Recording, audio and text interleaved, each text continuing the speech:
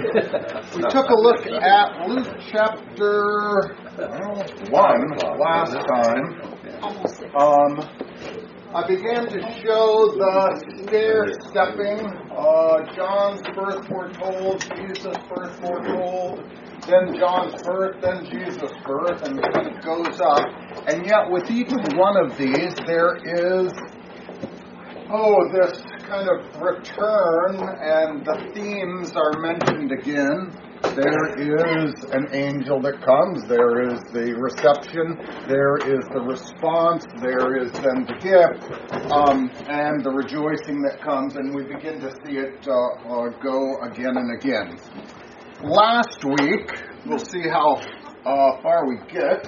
Last week, we took a look at verses 1 through 4. That was an introduction. Luke was telling us, I did some research, I know these things, I'm going to explain to you. This orderly account is for his catechumen, Theophilus, in order to teach him, and as it says here, that he may know the certainty of those things in which you were instructed. That is, that you might know these things for faith.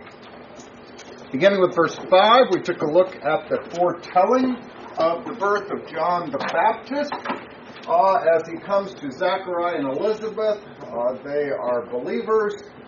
They are old, don't have any children, and yet God comes to him. Zachariah is in the temple, and the angel Gabriel announces that he's going to have a child. Let's see. And as soon as he's done, he goes home. Elizabeth conceives. We saw the birth of Jesus foretold. We saw it was the 6th month. Jesus is behind John by about 6 months. The angel Gabriel also goes here to Mary. We saw that she was to rejoice. She had been given a gift. She had been blessed. She is the highly favored one. Or the Vulgate, the Latin translation that was used in the church for many years, talked about Hail Mary, plena gratia, full of grace. Same thing as highly favored. To be full of grace means you have been blessed. The announcement, the Lord is with you. The promise of not only direction, but also God coming to live with her, declares her to be the one who is blessed, and particularly of all the women that are waiting for a child, this is the one who is God's Son. The church used that for quite a while. It was a reference, just as glory to God in the highest and peace to his people on earth. This goes back to the Gloria in Excelsis, so we use that. The church used this as a profession of the birth of Jesus. Even when the church added to the end of it, Hail Mary, full of grace, the Lord is with you, blessed are you among women, and added the words, pray for us now and at the hour of our death. We do know that the saints in heaven, they do pray for us. But we've never been told, commanded, to ask them for help, nor do we know that they can even know what is going on here. The scriptures say that they're ignorant of those things. And so, that part we've not been able to use. But the first part is not to be denied. We have the not fearing. We had all of the explanation about how this would be God's Son, it would be the Son of the Highest, that it would follow in the line of the promise, particularly going through David. We saw the difference, how Mary asked, how can this be? Not unbelief, as we saw with Zachariah, but simply wanting to know. The explanation is that the Holy Spirit would preserve her. When we got to the end, now indeed Elizabeth, your relative, has also conceived a son in her old age. And this is now the 6th month for her who was called barren, for with God nothing will be impossible. And so we begin to see the God working not only with Zachariah and Elizabeth, but even with Mary, that she bears a child that's stair steps above of John. And I think the last thing that we took a look at was this response of Mary. Behold, I am the maidservant of the Lord. Let it be to me according to your word. If this is training, if this is catechesis, this is what we desire. We desire that the word be preached, that we understand what it is, and then we say, let your word be to me. Let it be according to me, that I might believe, that I might do, that it's Lord. And so this is where the incarnation of our Lord occurs, and Mary receives the gift that was given to her. All right, let's go on to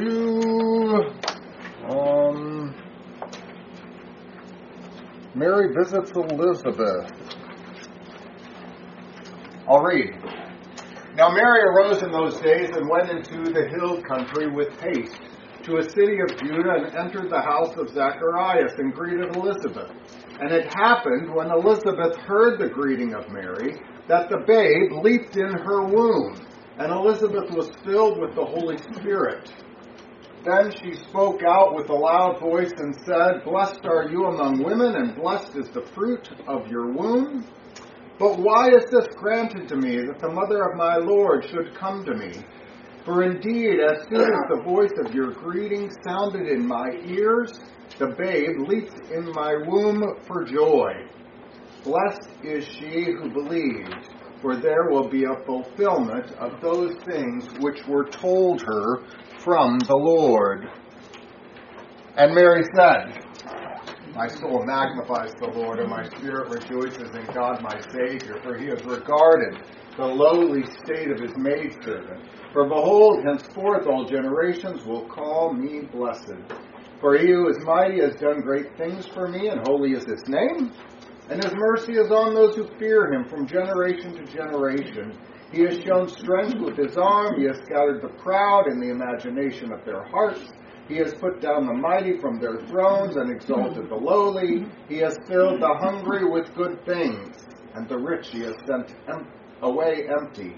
He has helped his servant Israel in remembrance of his mercy, as he spoke to our fathers, to Abraham, and to his seed forever. And Mary remained with her about 3 months and returned to her house.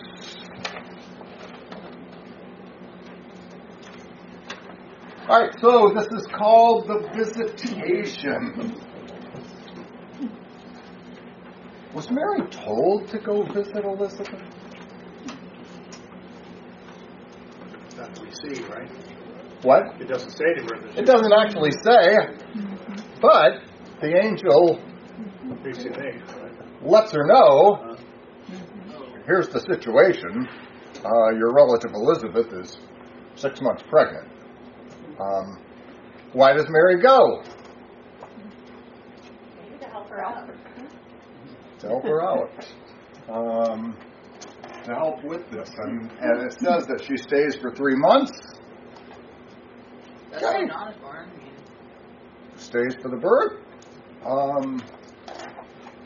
Does she stay, or does she go to help her out, or does she go to see if this is all true? You know, because something happened with Mary that it never happened before, and it's never happened since. I'm not sure how sure we would be of the angel Gabriel coming and saying, you're pregnant. I think Mary is an is an example that we can strive for. The one who says, "Let it be to me according to your word," is the response of faith. I don't think you're right. We would. But surprisingly, here is someone who holds to that word. She is given the words, nothing is impossible. Now, is that for Elizabeth? Is that for Mary? Yes.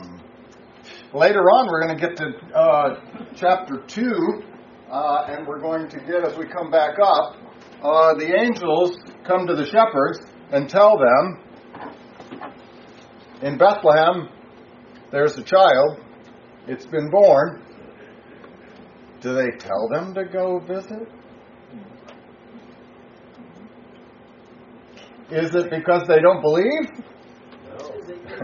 Absolutely not. No. But you see, once again, that repetition, it just keeps coming back. Well, the angel told Mary about Elizabeth, so she knows that this is somehow tied together. That's probably why she went. Just, we're two women that have been blessed somehow by God. We don't really know what's going on, but, for mutual reassurance, probably. Yes, exactly. So, even last night, speaking about the Elizabeth and Zachariah and their being old, reminding us of who? Abraham and Sarah, who were quite old before, this is kind of the two bookends. We're coming back again to that which has happened.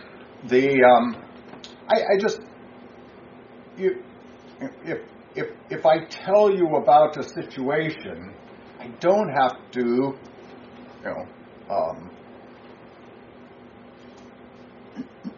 Eric called me up this week. He goes, Dad, the car is like half in the ditch. So I said to him, all right, well, thanks for letting me know. Did he ask me to come? But what's the first thing you say? I'll be ready. Okay, let me see. I got to call the boys. We're going to go pick them up. We're going to come rescue you, bring you out, and to get, here, I'm going to tell you this. Well, of course, this is what you do. You don't need to be told. She goes. She enters the house of Zachariah. She greets Elizabeth. And it happened. When Elizabeth heard the greeting of Mary, that the babe leaped in her womb and Elizabeth was filled with the Holy Spirit. What? This greeting? What kind of greeting did she give her?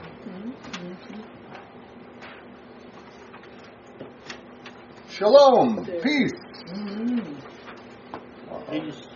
Peace. And yet, by this greeting, what happens? The word babe, the word for brephos, this child, this is not a group of cells. This is a child. This is the way the scriptures always speak. They use the same term for that which is after the birth as that which is before. This is the babe John. He is in the womb of Elizabeth. What does John do? He jumps up and down. Why? For joy. Again, Gabriel told Zacharias this was going to happen. He was filled with the Holy Spirit even from his mother's womb. Correct.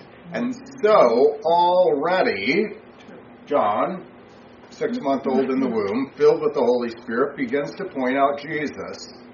Jesus? Where's he? He's in Mary's womb. And so, with this, it even by his action, it gives Elizabeth the Holy Spirit so that she might prophesy. There's appropriate prophesying. Even St. Paul speaks about this in 1 Corinthians 14. I wish that all God's people would prophesy. There's appropriate places for all people, women and all, to prophesy. No, they're not in the pastoral office, and you don't have a woman that's an apostle or a priest or, prophet. But here, absolutely. And what does she do? She speaks out the words with a loud voice. Again, this is prophecy language. This is not just, this is listen up. This is proclamation. And describes describes Mary as one who is blessed.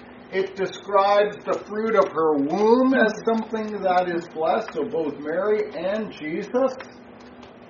And Elizabeth goes on to ask, why? Why did I get this great blessing? Why am I so blessed to have the mother of my Lord come to me? And she goes on to describe how John's working inside her caused her to respond in these ways.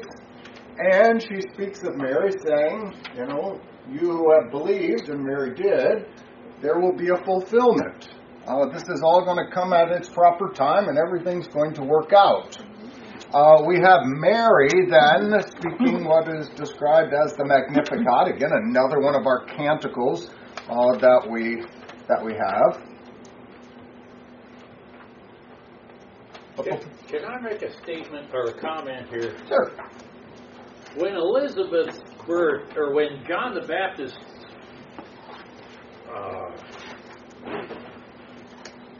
when in verse 11 it says, then an angel of the Lord appeared to Zacharias. Now, what happens when what I'm trying to point out here is that there is a difference between the announcement of the appearance, or the announcement to Elizabeth. That's just a common old ordinary angel. Just a common old ordinary angel who comes most of the time in the Old Testament. But when we get to Mary, who comes? Oh, yeah, okay, never mind. It's the angel Gabriel. He comes, and this is really important. And hence here, what was Elizabeth told?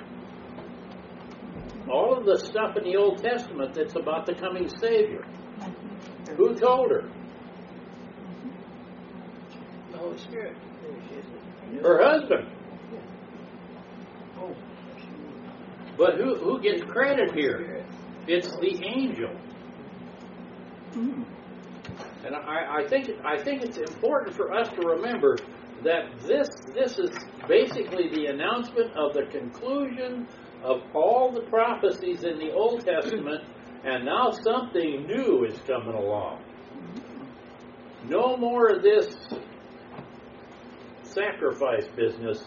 This is the sacrifice that's coming. And I think it's really important to remember that. Get out your Bibles. Go to 1 Samuel, chapter 4, page 265.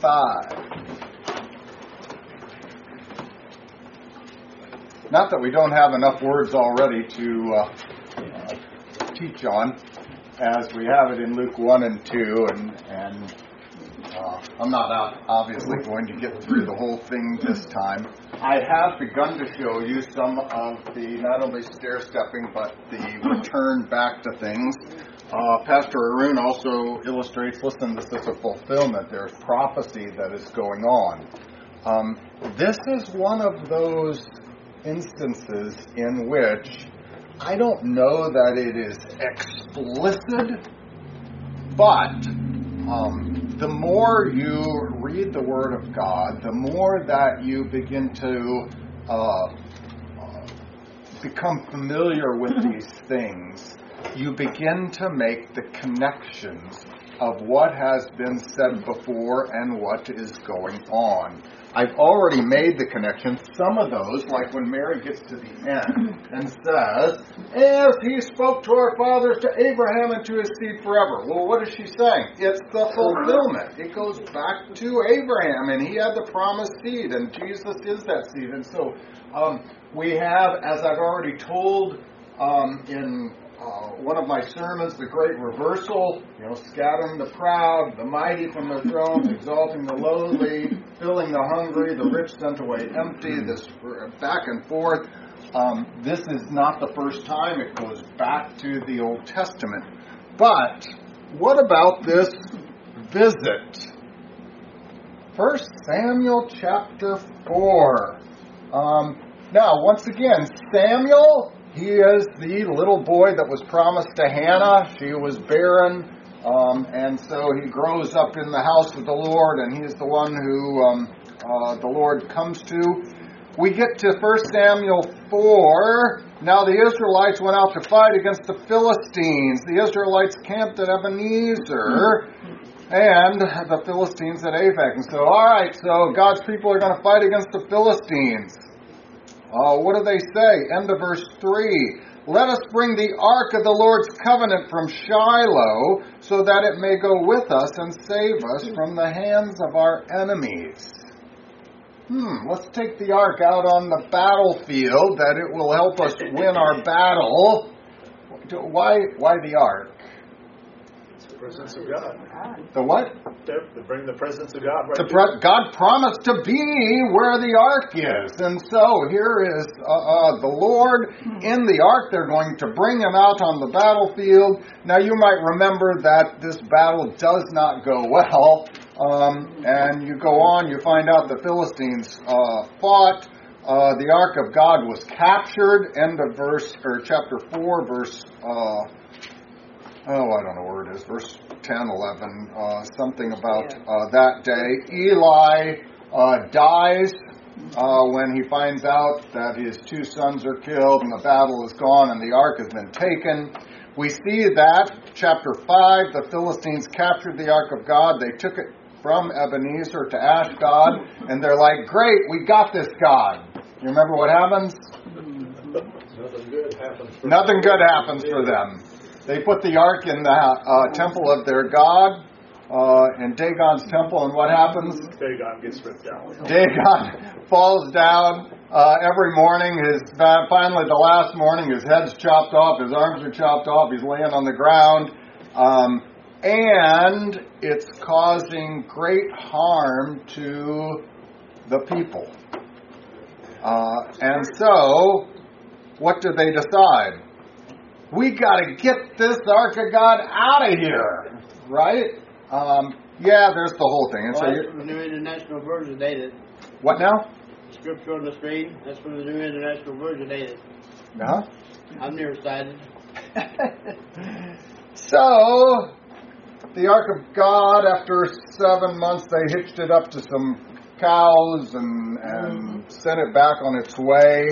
Where does it go to? It goes to chapter 7, verse 1. It came to Kiriath Jearim, and that's where the ark of God, they went out and told the men there, come on out and get this ark, and it remained there for quite a while. 2 Samuel chapter 6. I'll find it if I can. Page 300.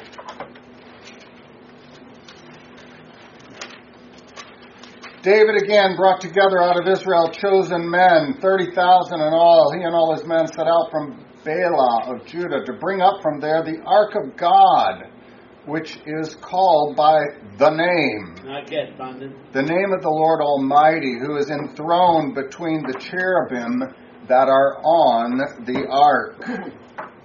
All right, so David says, I'm going to bring up the ark. I'm going to take it to Jerusalem. How does that work?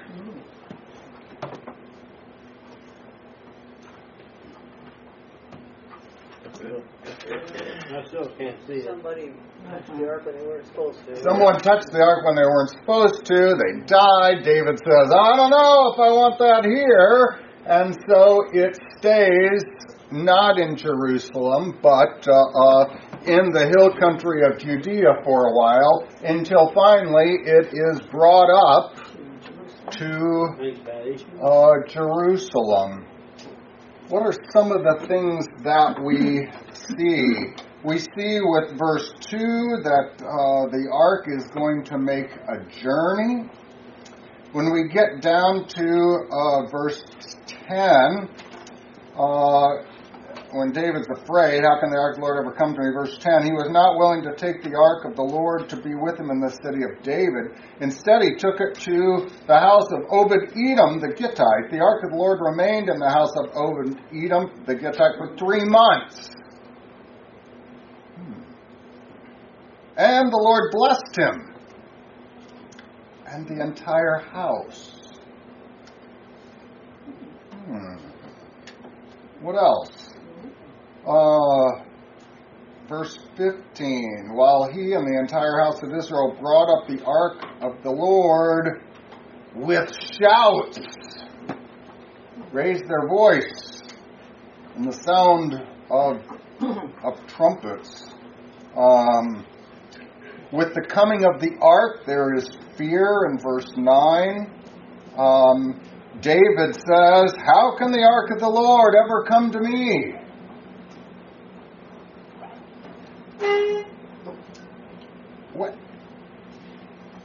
What is going on?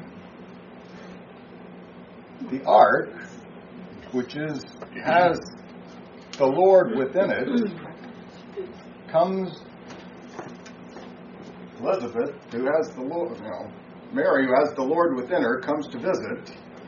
There was to Edom, this is to Elizabeth. How can the ark come to me? How has the Lord come to me? He is blessed, she is blessed. One raises up their voice, this raises up the voice with shouts.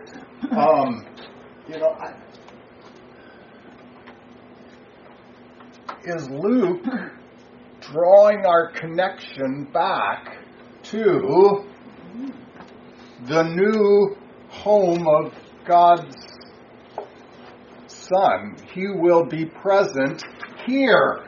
Here's where you will find him. You will find him incarnate. You will find him, at least for a while, inside the Blessed Virgin Mary. It appears to be the whole purpose of this revelation of the ark until it finally comes to Jerusalem. Pastor Rins already told us the whole purpose of this child coming is to go to Jerusalem and be the sacrifice. There is so much in these, and so when we hear of these things, we ought to be reminded of what has gone before. Any questions about? Do you see some of those things that come up? All right, so we have Mary's Magnificat. As I mentioned before, we also are to be like her. We want to receive the Word of God. We want to rejoice in the gift that God has given.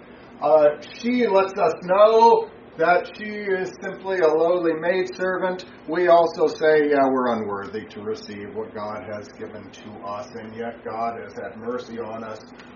He has done all of this for us. He's done it because of his covenant, which he had with Abraham, and this is the one who is the seed. Verse 57, now Elizabeth's full time came for her to be delivered. She brought forth a son. When her neighbors and relatives heard how the Lord had shown great mercy to her, they rejoiced with her.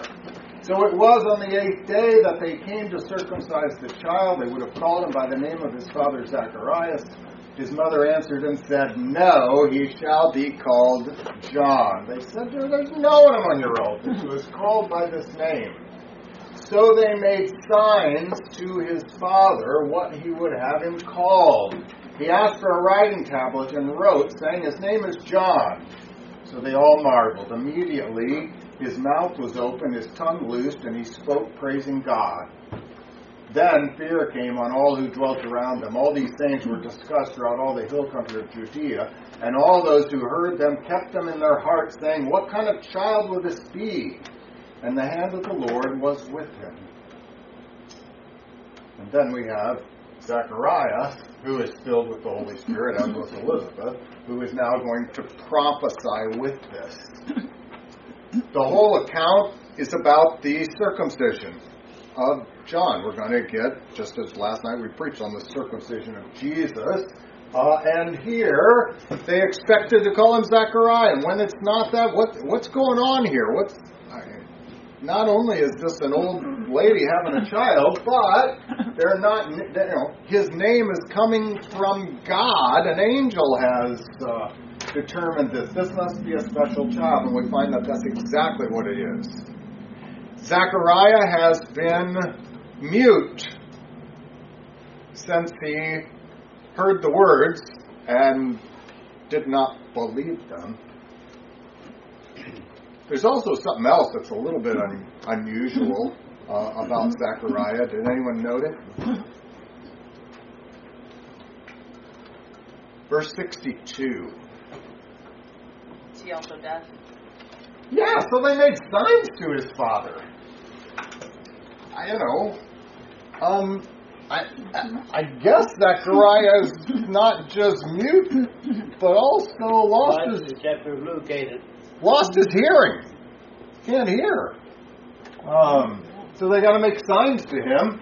But when this happened, his ears are open, his mouth is open, his tongue is loosed, he's able to. What do you think he's been doing while he can't hear anything and can't talk? Reading the Old Testament. He's definitely meditating upon the Old Testament. Yeah, what does the Benedictus mean? This is the word, the first Latin word, which translates the word blessed is. Well, I can't speak Latin. Benedictus. Good. Dictus is words. Benedictus is good words. So, Zechariah, with this, now with the Holy Spirit and in his prophesying, we have his canticle called the Benedictus.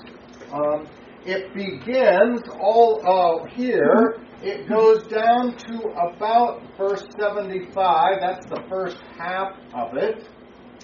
And as it speaks, let's see what it speaks about. Beginning with verse 76, it's speaking about the child John. But before this, blessed is the Lord God of Israel, for he has visited and redeemed his people. He has raised up a horn of salvation for us in the house of his servant David. So, very first thing, it lets us know that the Lord God himself has come to us. He's acknowledging the Savior. He has come to redeem his people. He describes Jesus as a horn of salvation. That is that which is out in front, that which is kind of like the horn of an animal, the leader of God's people, the horn. And he's going to be the Davidic king, as promised. 70, as he spoke by the mouth of his holy prophets who have been since the world began. This is in fulfillment of the prophets, and not just Isaiah and Jeremiah, but we're going all the way back to Noah, we're going back to Abraham and Seth, those who prophesied since the world began, that we should be saved from our enemies, from the hands of all who hate us. He's going to, as regards to our enemies, he's going to set us free. This Jesus is going to perform the mercy that was promised to our fathers and to remember his holy covenant. He is going to do the salvation that we need and give us mercy. There was this holy covenant involved an oath which he swore to our father Abraham. You remember that in the book of Genesis? It was one of those high points as we went through where God, in talking to Abraham, is assuring him, and finally God says, I swear by myself. God takes the oath that he meant. To do what? To grant us that we, being delivered from the hand of enemies, might serve him without fear. At 10:15, we have a divine service. God serves us. When we serve him, it is a description of worship. We worship the one true God without fear, because we know our sins have been forgiven. We're not doing this to try to get something. We're doing this out of thankfulness. In holy and righteousness before him all the days of our life. This is what we have been given. And then, with verse 76, Zacharias speaks of John the Baptist. And you, child, shall be called the prophet of the highest. You will go before the face of the Lord to prepare his ways. This is Isaiah. To give knowledge of salvation to his people by the remission of their sins, a baptism for the remission of sins, through the tender mercy of our God, with which the dayspring from on high has visited us. Another reference to Jesus. To give light to those who sit in darkness and in the shadow of death, and to guide our feet into the way of peace. Reference to Isaiah. But once again, we come back to those words that are catechesis. They're catechetical words. We're going to go into the way. The way is a description of the believers living. The book of Acts, what's the first description of Christians? Followers of the way. Exactly. Now, John the Baptist, the child grew, became strong in spirit. He was in the desert till the day of his being manifest, revealed to Israel. That finishes up chapter 1. Chapter 2. And it came to pass in those days that a decree went out from Caesar Augustus that all the world should be registered. This census first took place while Quirinius was governing Syria. So all went to be registered, everyone to his own city. Joseph also went up from Galilee out of the city of Nazareth into Judea to the city of David, which is called Bethlehem, because he was of the house and lineage of David, to be registered with Mary, his betrothed wife, who was with child. So it was that while they were there, the days were completed for her to be delivered, and she brought forth her firstborn son, and wrapped him in swaddling cloths, and laid him in a manger, because there was no room for them in the inn. Similar to the other ones, he always begins by giving us the time frame and the persons and the place. The time frame. Caesar Augustus was the... Yep. During this census thing with Caesar Augustus, that's when it was. So we got the time frame. Who's involved? Joseph? Mm-hmm. Mary. Yeah, that's it. Where? Bethlehem. Bethlehem. We're going to have a change of place. We're going to start in Galilee, and we're going to, they're going to go up from there. We're going to go to Bethlehem. And I mentioned, I think it was Christmas Eve, you know, when it comes to the birth of Christ, it's pretty simple. The words... And she brought forth her firstborn son, and wrapped him in swaddling cloths, laid him in a manger. Oh yeah, there's no room in the inn. You expect bells, you expect horns, you expect long prose, you expect so much more. The church actually in rejoicing over this, because we know that this very humble beginning is so great that we then sing these hymns that soar. But it's said in common, it's very similar, you know, and they brought the water had been turned to wine to the master of the ceremonies, and he tasted it. They're just not, you know, and they distributed the bread and fish as much as they wanted. There's no, and he said hocus pocus, and all of these things happened, and there was, nope, just says it. This is just ordinary stuff to the world, but only faith recognizes what's going on. Correct. And the reason that faith recognizes it is because the Word tells us, or we wouldn't know. Jesus, contrary to pictures, didn't walk around with a halo. The only reason you knew he was the Savior is because of the Word and those who proclaimed it and all that was done. Okay, we have time frame. There were registrations. There were where they were supposed to go and have a census. Quirinius, Caesar Augustus, real people, and yet we don't exactly have a date for this.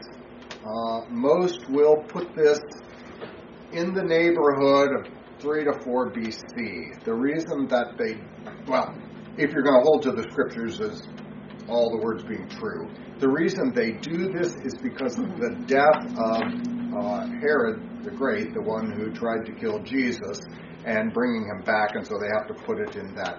Anyone who kind of moves it too much later than that is just not going to have the time frame. You'd have to say that it was a mistake.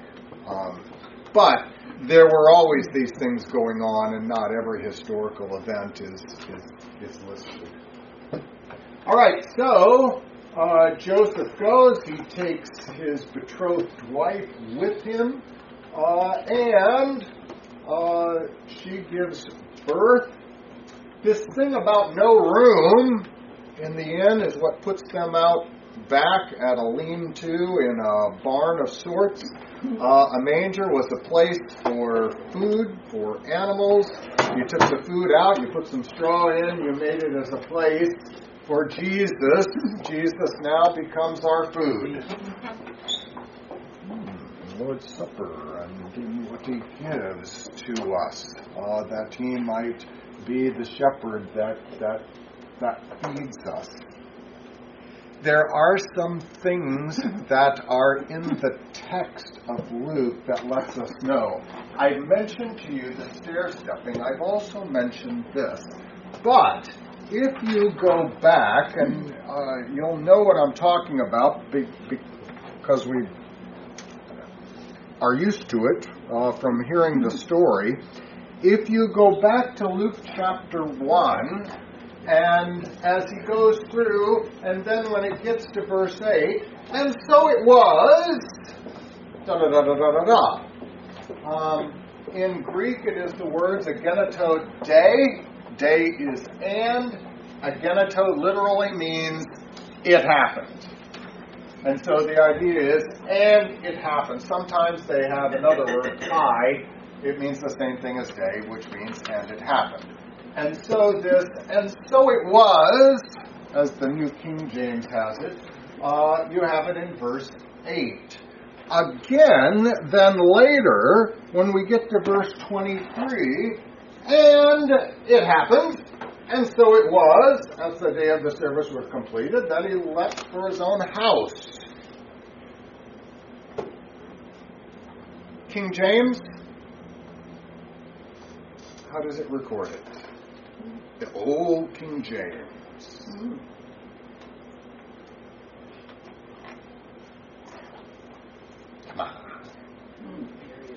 I know it's New Year's Day, but... I read my Canterbury Bible at the time. What? Got it in your head. I'm sure you can remember.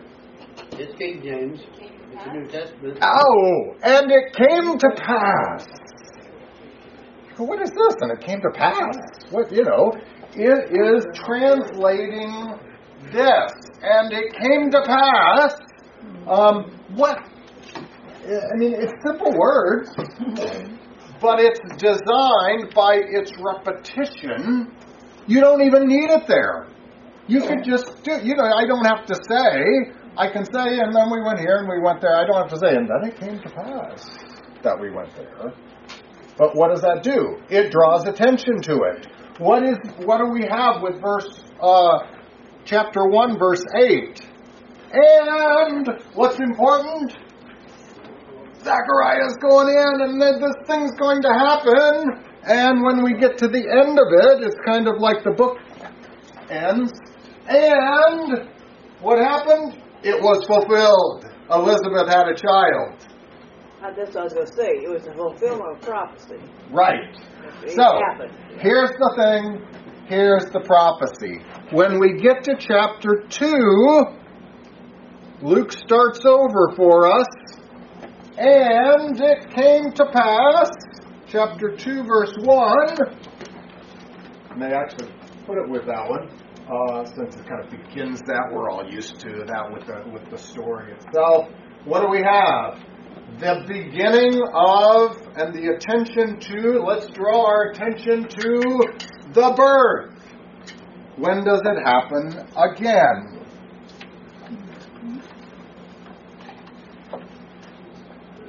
Chapter 2, verse 6. And so it was. She gave birth. Here's the prophecy. With the and came to pass. Here's the next and it came to pass, where now she has born. It's the same two, just like we saw with John the Baptist. Bing, bing, bing, bing. But there's two more that show up in chapter 2. Why? Because it's stair steps. When you get to Jesus, it's always more. Let's keep going. Now there was, in the same country, shepherds living out in their fields, keeping watch over their flocks by night. And behold, an angel of the Lord stood before them, and the glory of the Lord shone around them, and they were greatly afraid. Then the angel said to them, "Do not be afraid, for behold, I bring you good tidings of great joy, which will be to all people. For there is born to you this day in the city of David a Savior, who is Christ the Lord. And this will be the sign to you. You will find a babe wrapped in swaddling cloths, lying in a manger." And there was. It's the same agenoto. But this time they stick in a word, the word suddenly. And suddenly there was, with the angel, a multitude of the heavenly host, praising God and saying, "Glory to God in the highest, and on earth peace, goodwill towards men." And it came to pass, and so it was, there it is again, kai ageneto, when the angels had gone away from them into heaven, that the shepherds said to one another, "Let us now go to Bethlehem and see this thing that has come to pass, which the Lord has made known to us." So what do we have? Well, we actually have 4 of those references. 2:1 with 2:6, which has the prophecy and then the birth and kind of puts all those together. We have another, "So it was," when we get down here, but by the addition of the word "suddenly," we have a double emphasis. Why?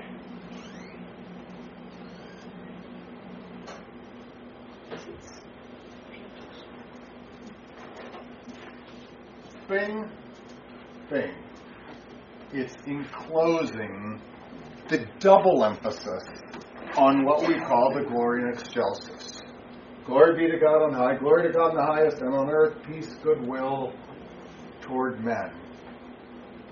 What is that? And we use that, it's kind of the high point of most of the service of the word part. The gospel actually brings us up to it, but that's the highest praise. What about this? Is it because it's the beginning of the fulfillment of the prophecy? Beginning? Yeah. How about the end? The end? Well, the angels know what's going on. And it's kind of like it breaks into heaven, and we see all of a sudden what the angels are doing. They're Right. praising God. All the simple stuff is going on here, and you really wouldn't know it until all of a sudden the angels. I mean, God. What did I say in the sermon? I said that the angels just couldn't stand it. You know, they're up in heaven going, wait a minute.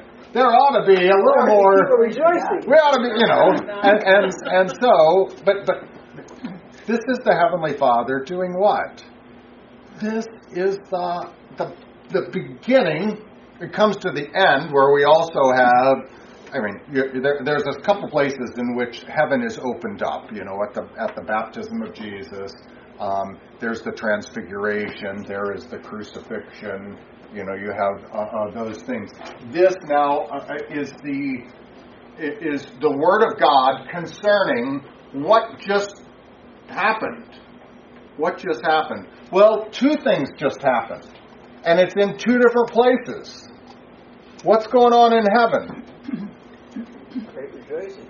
There is the greatest rejoicing. God is being given all of the glory because of the birth of this child. But what's going on earth?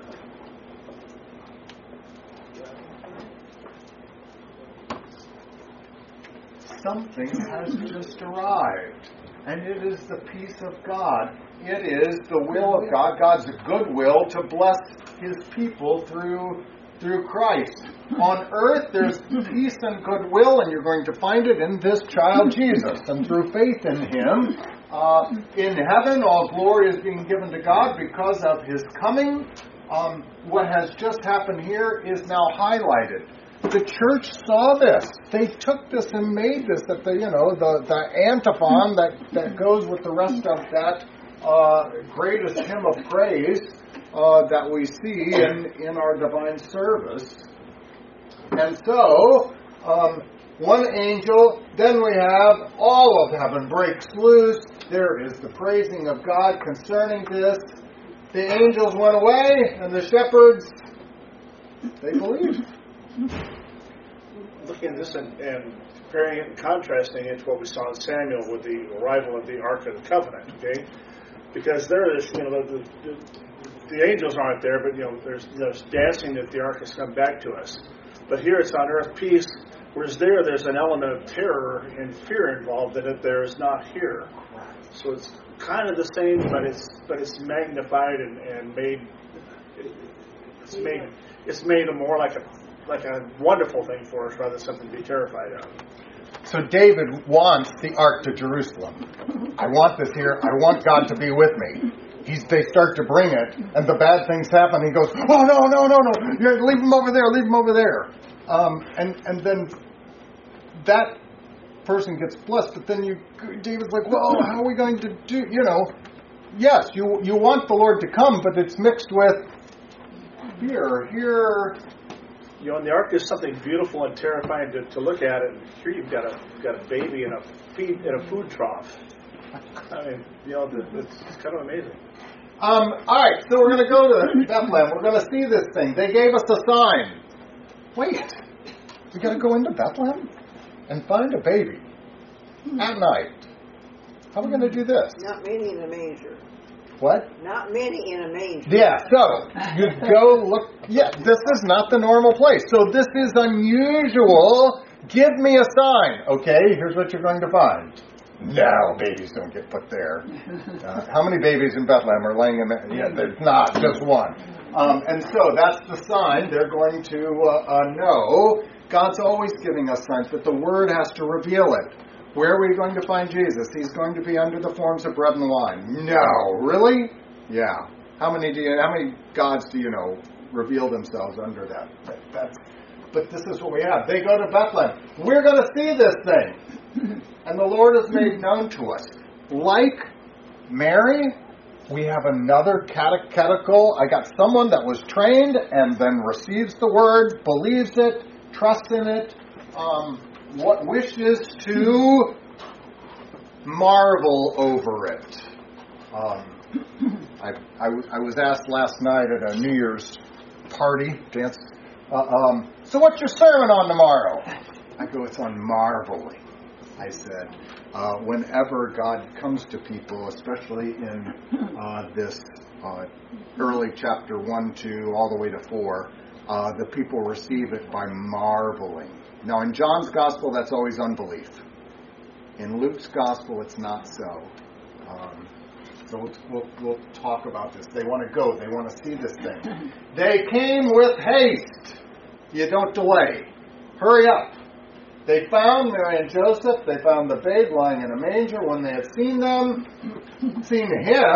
they made widely known the saying concerning this child. They go out and blab it to everyone. All who heard it, here's the marveled at those things which were told them by the shepherd. What does Mary do? She keeps all these things. She meditates, ponders them in her heart. The shepherds return, glorifying, praising God for all the things that they had heard and seen as it was told them. It goes back to the teaching. It goes back to the word. They've been told these things. That's why they're able to speak of it. It gets us up through verse 20. Let's come back next week. We'll finish it up, and then we'll return to our other study. Any questions today? Well, I think it's interesting that you have a lot of people here who are actually believing the Word of God. Mm-hmm. Yes. Yeah. We always have a tendency to think, well, nobody believed it, but the fact of the matter is there were a lot of people there that had faith. Correct. In the gospel reading today, we'll have upstairs, Simeon is going to announce to Mary that it's going to reveal the hearts of many. And I think the thing is that we're surprised at who believes and who doesn't. Let us pray. Heavenly Father, teach us with your word so that we might know those things which you are doing and which is your will for us, especially that we might rejoice and marvel at your salvation which comes through the God-man, your Son, Jesus Christ. In his name we pray. Amen.